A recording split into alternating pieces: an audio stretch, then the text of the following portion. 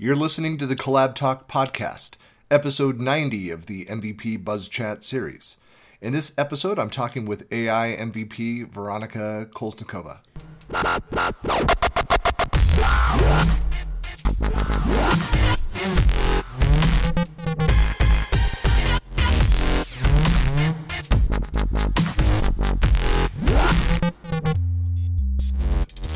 Hey, this is Christian Buckley with another MVPbuzzChat interview, and I'm here this morning with Veronika. Hey, I guess good afternoon. Yes. Good afternoon. So why don't you, people that don't know who you are, what you do, why don't you introduce yourself, where you are, what you do, and what your MVP is in? So hi, everyone. My name is Veronika Kolesnikova.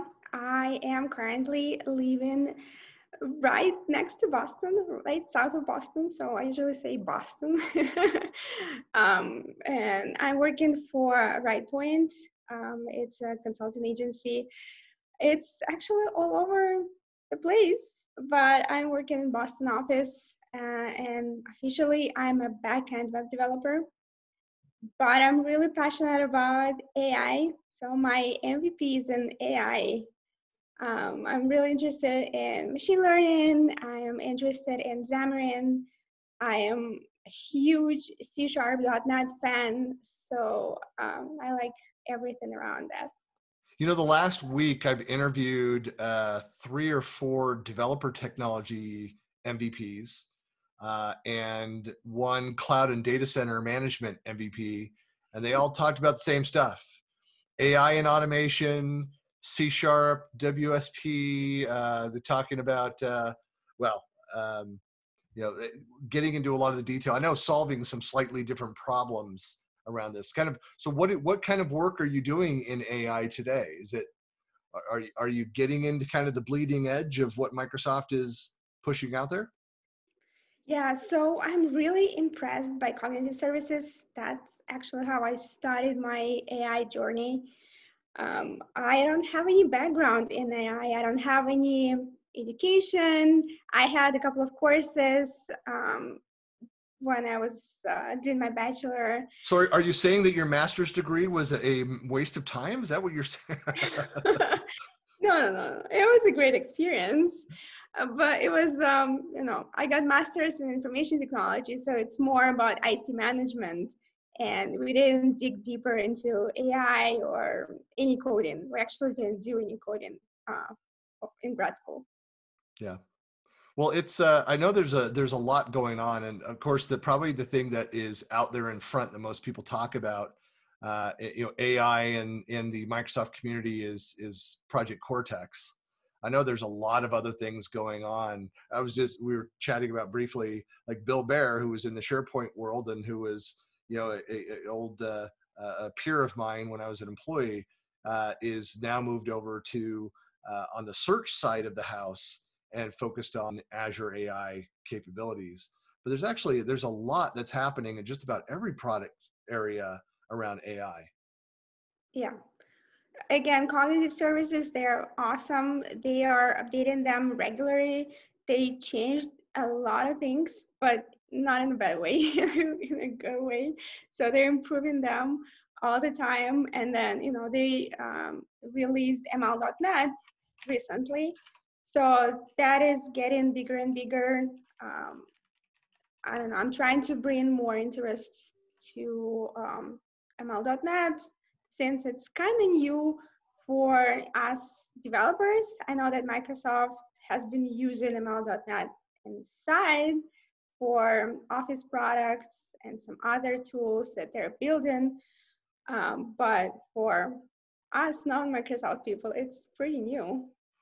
It is, but some of the more exciting things I'm trying to remember, it's been a few years when Microsoft first started talking about, what is now, largely under the cognitive services, started talking about expanding the reach of search, of enterprise search, so that it was, it's attached to this is 5-6 years ago, attached to your social profile. And that was actually part of a Bing effort to change the way search looked at. But even from that enterprise, One of the things I was most excited about the LinkedIn acquisition was thinking about expanded search across the LinkedIn data and profiles, which would be amazing. But now the ability to go to the like office.com site and do a web search there and get results back from your internal systems based on your permissions, what's on your desktop, and from the cloud, that's a lot of this cognitive services capability that we've been hearing about. Yeah, and Microsoft is obviously using the data that they're gaining from different products, from Office products, and then usually when someone is using their cognitive services, um, lots of people there are willing to share their data in order for Microsoft to improve their models. And the better the models, the better it works. So, are you with some of your client projects now? I mean, is it something that you're working with and explaining to customers and deploying now, building out for them? So unfortunately, I don't do lots of AI work for RightPoint. We had a couple of projects where I was building bots. So there had an opportunity to use the bot framework and then Lewis, Q&A Maker, all that fun stuff. But I'm just exploring all the cognitive services on my own. I have a couple of personal projects that I'm building. I'm also trying to make them open source. So I have a GitHub account. Mm-hmm. I'm trying to write about my experience in my blog. I'm not a good writer. I'm a better speaker than a writer. Well, so now speaking of AI, so if you create your content in Word, use the new dictation tool, it is vastly improved over older versions of it. So I've started doing that myself. I can talk. Obviously, I can talk faster than I can type. Yeah. But started to use it. It's amazing how accurate it is. It is. So you should check that out if you've not started playing with that. I should do it. Yeah. Well, so since you're kind of finding your own way through that, I mean, where would you recommend if people want to find out more about? I mean, obviously, I could go to Microsoft on their Azure site. They've got a site. I think it's just under Azure.Microsoft where where all the cognitive services, all the rest of the AI content is out there. But do you have any kind of go-to resources that you leverage? It's a good question. So I really like Microsoft documentation. Usually people get weird when I say that because Microsoft wasn't that great just several years ago at Right. Yeah. documentation. Now they're getting better and better, and their documentation is awesome. So they have everything there, and it's easy to access. As you mentioned, you just go to the Azure portal, you are creating your new resource, whether it's cognitive service or something else, and right there you have link to documentation with samples, with some links to GitHub. You can learn everything there. But I'm also active on social media, especially Twitter. Yep. So people post lots of interesting things about technology. And program managers and team members from Microsoft, they post a lot of interesting stuff. So that's a good way to be on top of everything and learn about the latest and greatest about all those technologies. Yep. So I don't know if you've participated in I run monthly tweet jams out on Twitter, but one of the things, it's just a 1 hour event every month. I've been doing it for 8.5 years now. And I've only missed 3 or 4 months in all that time on different topics. So I've done AI in the past, but I'm a paid Hootsuite user. And one of the things that I absolutely love if I'm doing a special topic in a tweet jam is I'll go and I have a Collab Talk tweet jam page or board, but I'll create then a feed around specific hashtags within that space. So when I did one on ethics in AI a couple years ago, and I just remember, so I still have that. I don't have it open right here, but you still have that column there of 3 or 4 key hashtags from there. And so that's where I go for news as well, because there's a lot of people like us, a lot of MVPs that, and I do this. So I've got kind of a steady stream of collaboration related topics. If I see anything come in, I'll go build it into my stream. And so over the next day or two, it'll go out. And so when you find people that are consistently sharing you good information, I follow those people, or I build them into that feed, and I stay up on things that way. So I agree. Tapping into the community and the social aspects is one of my primary ways of staying informed on a topic. Yeah. Well, that's cool. So what kind of things are you presenting about right now? What are you? Well, obviously nobody's traveling, no one's going to events, but have you ramped up your online activities? Are you doing more online events? I'm just starting out. I definitely prefer to present in person. I want that feedback. I Yeah, want people looking at me. I want questions right away. So that's what excites me. agreed. Exactly the same thing. Yeah, But now everything is moving online, so I got a couple of opportunities to do presentations virtually. Recently, we had global AI event.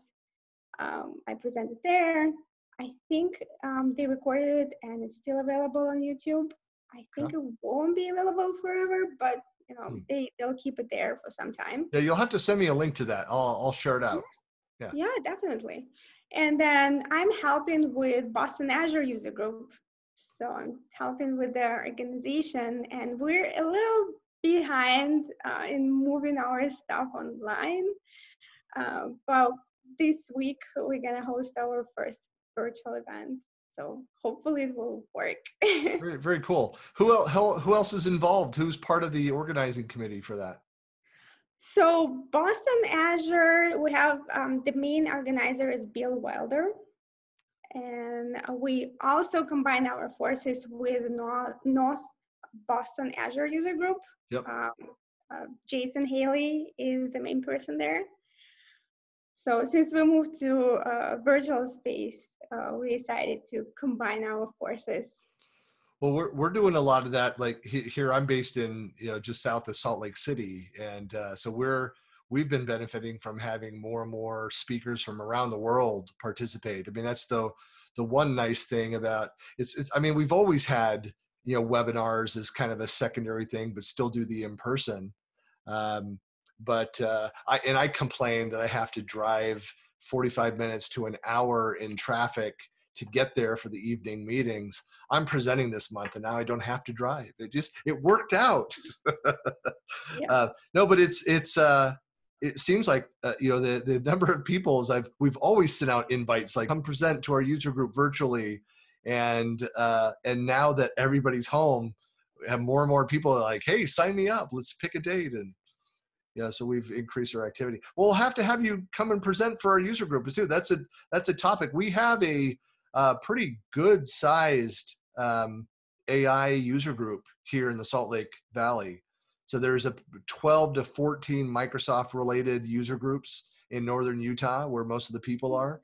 And that's one of the bigger ones that they have their events out on Meetup and have pretty sizable lists. So, but we'd love to have you come out and present. That's awesome. Yeah. Well, cool. Well, Veronika, so people want to find out more about you, get in touch, where your blog is, all that kind of stuff. What are the best ways to reach you? So I'm really active on Twitter. That's the best way to reach me. My DMs are open, so people can ask questions or, I don't know, to just check with me what's going on. People can also reach out through LinkedIn.